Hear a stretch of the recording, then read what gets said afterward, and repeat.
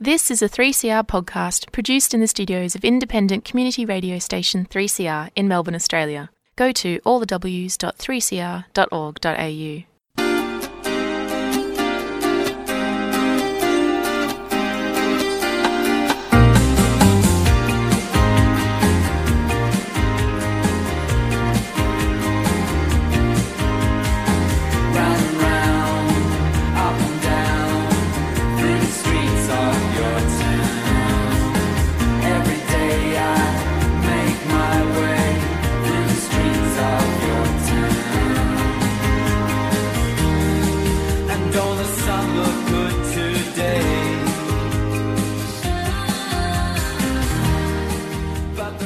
Good morning and welcome to this week's edition of the Yarra Bicycle Users Group Radio program on Community Radio 3CR. Thank you to Democracy Now! For the last hour of current affairs. My name's Chris and Yarra Bicycle Users Group Radio, we're a little show about cycling and related transport issues coming to you from the studios of 3CR in Melbourne, Australia. And on this Labor Day good weekend, we've got a full house, believe it or not. Welcome our studio guest. We finally get to meet after all these years. Thanks for having me back. It's been a while. Yeah, since October 2016. Yeah. It's fun meeting you in real life. Yeah, and we're going to talk about the work you've been doing out west side. And Steve is back in the studio. Yes, it's a public holiday appearance. It's my 8 hours of not working. Because we got Moomba on today too, which is, you know, so that little daggy thing that Melbourne does, but... Yeah, if you're in the city or down by the river, go and eat some junk food and watch people water ski in the Yarra. And Birdman on later today? No, it was yesterday. Oh, God, I wouldn't know anything. People leaping off a platform, trying to fly. Yeah. It's kind of like, yeah, we're trying to be kind of as hip as... Nah. I just keep on thinking of Do Re Mi's song from the 1980s, On the King of Moomba, and kind of some really dated references in that about, like, you know, paper tram tickets and stuff. Right. You know, and concrete landslides of building too much, and I thought, this is 30 years ago. Wait till you see the top end of the CBD right now, mate. Yeah. Okay, so what's been going on in your world, Steve, in terms of cycling and staff? Well, apart from barking up a lung, riding with a tail end of a cold, backing up from big trips out into the bush, things like that, planning, when's the next big trip? Not too much apart from group rides, really. Yeah, so you've been doing the stuff with the Jenkinoff people. Yes. Yeah, they're very nice people. Weekly or thrice weekly. And CB, what have you been up to of late? Oh, back to school, and it's school runs with the cargo bike and kids and cycling on this road called Duke Street, which borders between two council areas called Maribyrnong Council, and the other one is the Brimbank Council. So I'm cycling on my cargo bike every morning, and on that narrow street we're being pushed by big trucks, cars everywhere, so without a bicycle lane. So that's the daily grind for us. Daily grind out in the western suburbs, because in here we're seen as some type of, chosen land sort of thing. And it's really, sometimes I look at it and go, it's actually not too good anywhere, to be honest. Oh. Because we've really, without getting too much on my high horse of what stuff's been going on with cycling advocacy for the last 10, 15 years, we've all been really shoved to the camber, really, haven't we? Mm. But west side, we've got, let's build ourselves up. Let's build ourselves up. Do you want to give a bit of background about yourself as a writer and what you've been doing? So ever since I started writing, which is 3 years ago, back in 2016, my first article and my first artwork that were published were both bicycle related. So it's always been there, and I've always wanted to write this essay, which I told you about a couple of years ago. Like I was gearing towards that. Like, how do I write this? And then I would keep on attending all these West Side events about bicycle forums, about family bike days. Okay, let's attend these and see what's happening. And then when the state elections were gearing up for a campaign. We wanted to think something about bicycles as well. I attended those evening meetings as well. So, yeah. And then next thing you know, I've got this essay in mind. I wrote it finally. I even hired a professional editor for that. The next thing I know, I find out by the end of 2018, it got shortlisted for this prize called the FAIR Australia Prize via the Overland Literary Magazine. Yeah. So since then, that was a brilliant ride. And then I had an opportunity as well to be part of the what do you call the Australian Walking and Cycling Conference? Yes. Yes. I was in a panelist there on inclusion. So I got to meet amazing people, including the one from the author of the Building the Cycling City, the Brentlets, Melissa and Chris. We were part in that panel, so that was amazing. And the people from Bike Bendigo. So that was a brilliant experience going up all the way to Bendigo. But then that's another story. But that essay was also the essence of what I was telling them about, the structures of bicycle industry. There's something missing. It's the elephant in the room, I reckon. It's a lot missing at the moment. It's not just like it's suddenly, it's kind of like fully formed into being. There's this stuff that's been missing out of our cycling and moving around culture. I don't know. We keep on saying transport. I like to say moving around culture because there's so many things that's involved with that affects what you can do, who you are, who you can go visit, what your family can do, if you can study or you can work, and it's just this huge topic, which this cycling show is just a tiny part of. It is. But there's a big bit missing. Yes. So we're going to take a quick break and we'll be back with your take on what's missing. Yep, absolutely. Thank you. In 2016, 3CR published a book to celebrate the station's 40th birthday.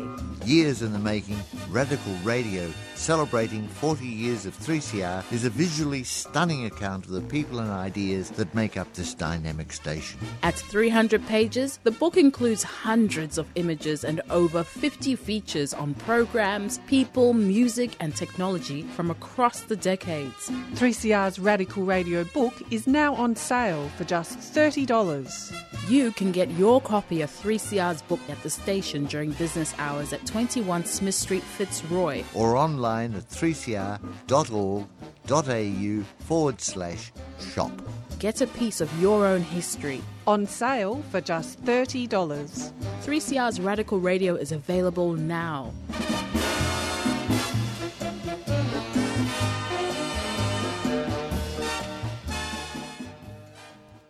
You're back listening to Yarra Bicycle Users Group Radio on Community Radio 3CR. And in the studio today, CB Marco is going to talk about what is missing from cycling culture. Okay, so that woke you up. Yeah, so on this sleepy Monday morning, we're gonna hit a very pertinent topic to do with, moving around On culture. Yep. So when I found out the essay didn't win, but then there's this week called the International Women's Week was coming. International Women's Day was coming, and I repitched it to Overland and say, would you like to have it online because it's quite relevant. It's all about women. The original title of the essay was called Women Cycling and the Other. So what was missing? The other. Who's the other? So, but then when it was online, it was edited, it was shorted for online publication. So it's a very different title. But then the essence is still there. The missing was the other. Because in the literary circles, there's already the change that's happening. When the programming festivals like Melbourne Writers Festival or Digital Writers Festival, all these things that I've attended, because Melbourne is a city of literature, they've already included the marginalized, people of color, the disabled into their programming. And if you listen to a particular podcast called the Garrett Podcast, one of the speakers there was Benjamin Law, and he did say that diversity and representation can be applied everywhere, any industry. It's in business, it's in film, and in screen and in stage. But then I'm in this cycling industry, and I don't see that change. I don't see that what they call It's very, pale and a bit stale. And, I'd be careful using the words because we don't want to... No. Because we're already pretty marginalised over here. We're over in the Canberra, we're over in the Guthrie anyway. And as we can see, Steve could probably iterate a bit here. There's been a whole move, in the last 5 to 10 years with... this is an observation, but not a criticism, but with bike packing and some of the touring stuff, it's kind of like we're going to take ourselves away from the urban issues. It's a bit too much, so let's go off and be a bit escapist. Yeah, that's an observation. It's not a criticism. There's also there's some, let's just say there's some diversity in the what has become popular, the bike packing scene. There's reasonable diversity in the publication of stories of people's trips, like nationally and internationally. I understand that, but what I'm getting at is the actual activity is taking ourselves away from how hyper intense the urban environment is right now and being escapist. That's true, and that probably having fun parallel to that is the growth in gravel riding. People are choosing to take to unsealed roads as a way of escaping the more trafficked sealed roads. So if you look at the Audex rides, for example, the mixed surface and unsealed rides have hugely grown because people are taking themselves away from those more trafficked routes, and it's probably a reaction to that traffic and intensity. Someone could say it's recreational as opposed to riding for transport, but we are seeing an upswing in that, and for people just simply want to enjoy their lives, because at the moment, riding around the city, unless you've really got a set route or or the infrastructure's been put there for you, it's a bit daunting. I mean, yes. Your perspective from West Side just speaks volumes. Absolutely. There, in the West Side, we're here in Fitzroy right now. I could see a lot of bike lanes. On the other side, we're still fighting for bike lanes. The idea of bike lanes in the West is very much recreational. Mm-hmm. It goes around. It's roundabout. I would rather prefer, in my opinion, have something on the road that leads directly to shops, to bikes, connect schools to libraries as an everyday cycling. So riding a bike, you don't have to bring your car to drop off your kids to school or just go to the library. We just need to change that idea, that change of bringing a car to go everywhere, just within 5 kilometers into, just ride a bike. You don't need to go fast. Just regular clothes. Yep. Just hop on the bike, bring your book, put it in the library, and that's it. That's really, it's just so natural. And for me, I cycle so slow. It's like it's a little faster than walking, and it's usually in 3 wheels as well. So because I've got balance issues, I've got hearing issues. So, as you said, Steve, the trend now is going outside, and then that's privilege. Some people don't have that privilege to be able to travel far away. We're just within our communities. So why not develop the communities into bicycle-friendly areas? Because this is where we are. You guess so. It's become it's becoming apparent that the need to work on a sort of a human and person specific urban landscape. It's the how do people move around rather than the way things have been planned and laid out is everything's done in this Lego land for cars, and they're forgetting that should be about moving people. And I think as the density increases, as the population density increases, that's going to be the main need.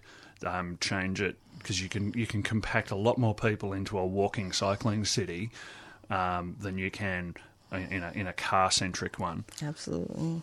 Yeah, but and also just to give a bit of perspective, we're talking from, if anyone's listening to the podcast, this is from Melbourne, Australia, and we are bursting at the seams at the moment. This city is undergoing so much growth. And just to the west of you, Yes. was it Wyndham?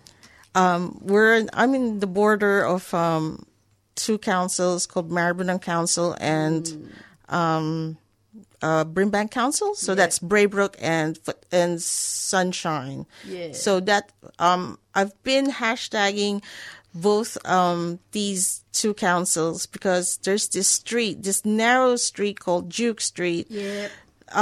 5 schools. Composes from high school, there's secondary schools, high school, which is secondary school.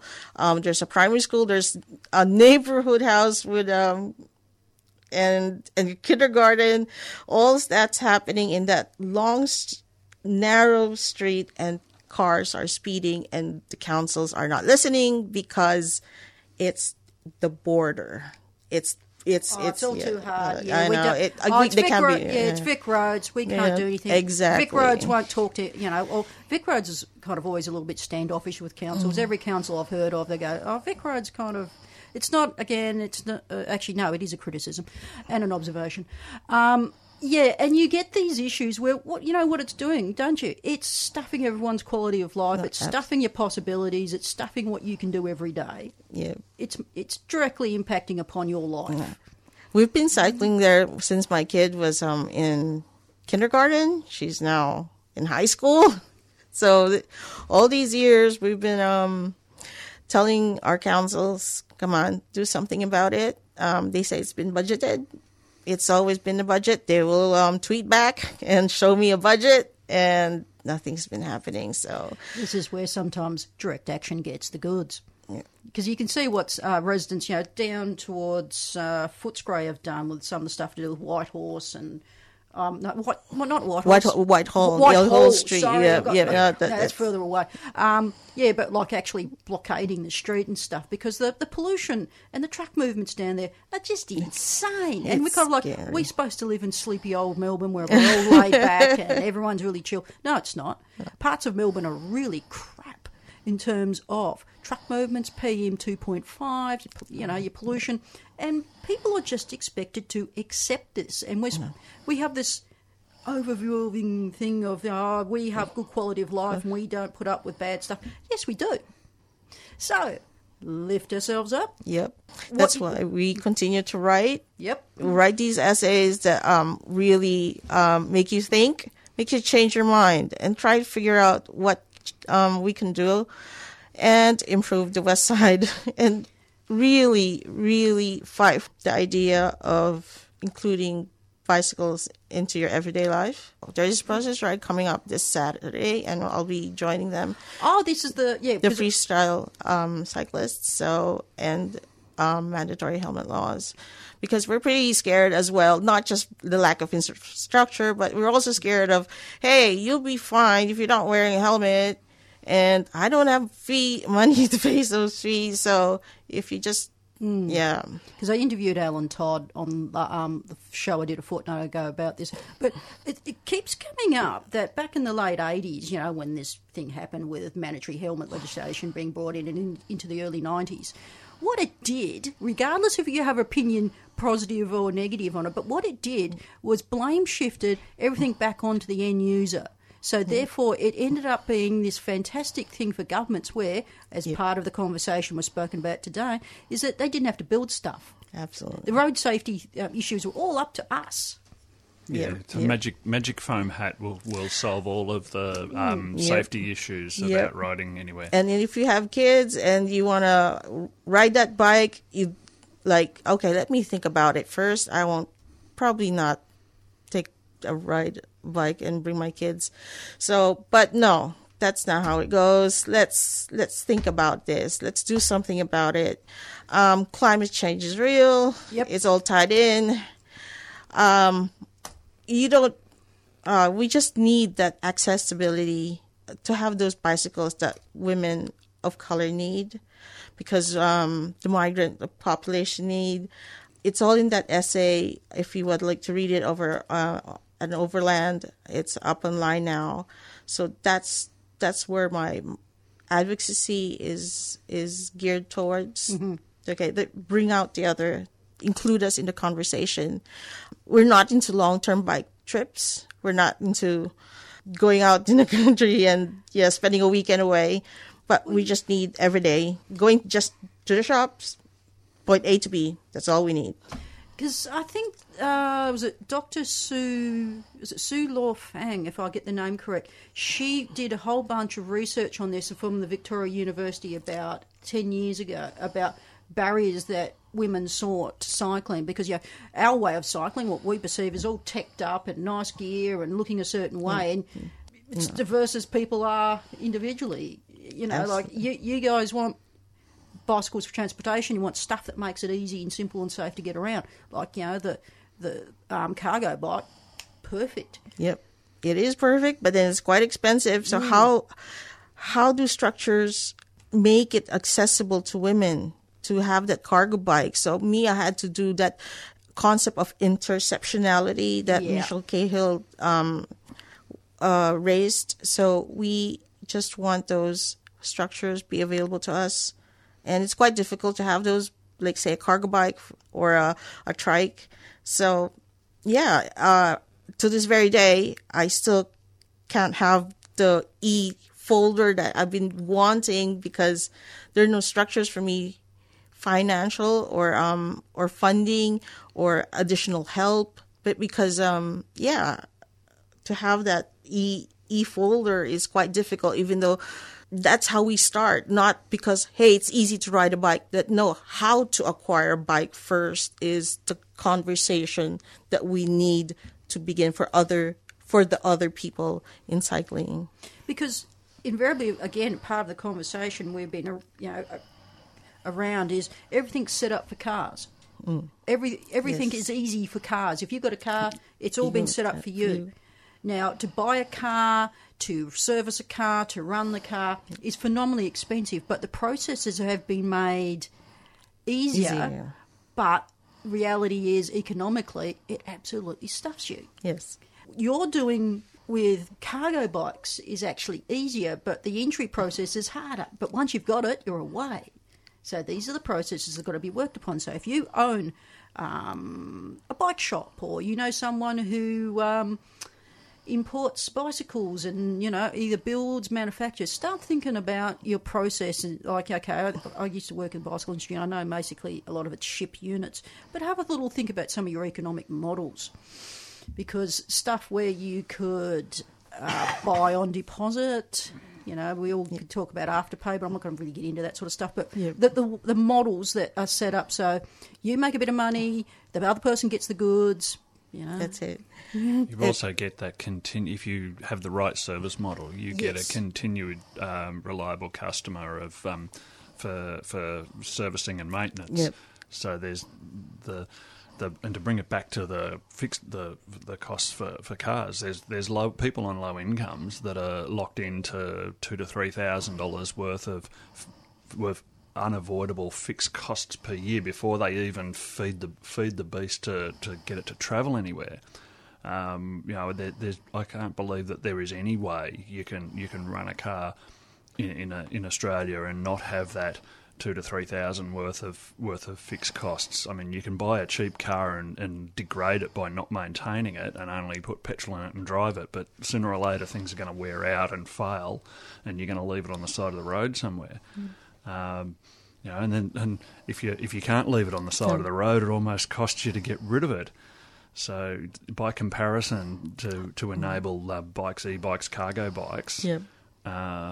Your costs are lower, but as then- Chris pointed out, there's no structure. No. There's no structure there because everything's been predicated upon making cars as easy as possible for Yep. use, but it's appearances. Yep. Because it really slugs you. So should we make the listener aware that there is a gap in the market here for servicing yes. And servicing low income? Yep. Gap in the market, gap in education as well, because in TAFE, even though they say it's free, it doesn't include bicycle maintenance. It doesn't include, it just includes car maintenance or something. But yeah, when I inquired about from the Department of Education with their hashtag Education State, it doesn't include bicycle maintenance courses, which is supposed to be free. We could have gotten that. To service a cargo bike is impossible in the West Side. Nobody wants to touch a cargo bike. So, yeah. So you could see the... Yeah, so The gap in there the is structure. a business model there if someone wants to have a think about it. I think there's there's quite a few cargo bike, things around that you're giving us a lot of food for thought today. So how can people get hold or read this Overland Journal article and find out more about your work? Oh, okay. I'm on Twitter as Cubby Berry. The latest essay, I pin it on Twitter, and also I'm on Instagram as CB Mako, so you could check it out there. I've got a link there, and Overland is overland.org.au. Excellent. So I'm going to do this. Have we got time for news and events? I don't think so. But Very short news and events. What you were looking up something yesterday, Steve? I was looking at going for a ride, the diametric opposite to what we've been discussing, going for long rides. And if we want to talk about going for the longest ride, next weekend, the Indy Pack might be starting. Oh, thing that formerly was Indy Pack. Yes, people will be starting a long ride in Fremantle. Okay. So also this weekend, as we mentioned in our interview, is the Freestyle Cyclist Ride. It's the 16th. Yes, it's the 16th, Saturday. For Melbourne, it will be at 11 o'clock somewhere in North Carlton. It's at the Park Cafe, the one Yep. up on Nicholson Street. Yep. Also, Sunday, Melbourne tradition of taking your clothes off and going for a bike ride. It's the Worldwide Naked Bike Ride thingy. And What's the weather forecast? I don't is it, know. Cold shrinkage weather, or is it going to be warm and Sunburn. dangly weather? Steve? Just making the listener aware of potential Yeah, hazards. well, if it's a bit Yeah. it's going to be start about 12 o'clock over in North Melbourne. The details are everywhere if you want to look it up on the internet. March the 16th. Also, I just wanted to drop in long-running campaign that's been going on in Noble Park. It's to save the velodrome out there in Parkfield Reserve. It seems like the council out there, Greater Dandenong Council, are shuddering along to some pretty nasty conclusion, which is just go in there and demolish it because we can. So to this I say, again, trying to lift it up, today's a public holiday. If you're in the southeastern suburbs, get yourself down to Noble Park and go a gentle roll around a velodrome that some people don't think exists or people don't ride. And we've got hundreds and hundreds and hundreds of either people in real life and photos and everything of reality. Did you take something else? Yes, the advantage of that facility is that you can either stroll around at a very slow pace or you can rocket round at a fast pace, or both in the same lap. It's probably one of the strangest things I've ever seen in terms of people just backing themselves into a corner and saying, nah, I've made my mind up, and when reality dictates something else. And what we've subsequently found out is that the residents absolutely love the place. Politics, isn't it wonderful, folks? Okay, so that's all we got time for today. Thank you. Introduce yourself again as we go out. Okay, thanks. Thanks, Chris. This is CB Mako. Thank you so much for listening. And it's been fantastic. So I'll be back on in about a fortnight. Thank you, Steve. Thanks. And don't forget, podcast will be up later today. Leave all this misery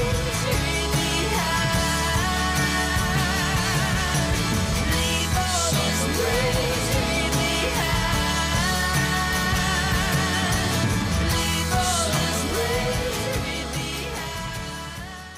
You've been listening to a 3CR podcast produced in the studios of independent community radio station 3CR in Melbourne, Australia. For more information, go to allthews.3cr.org.au.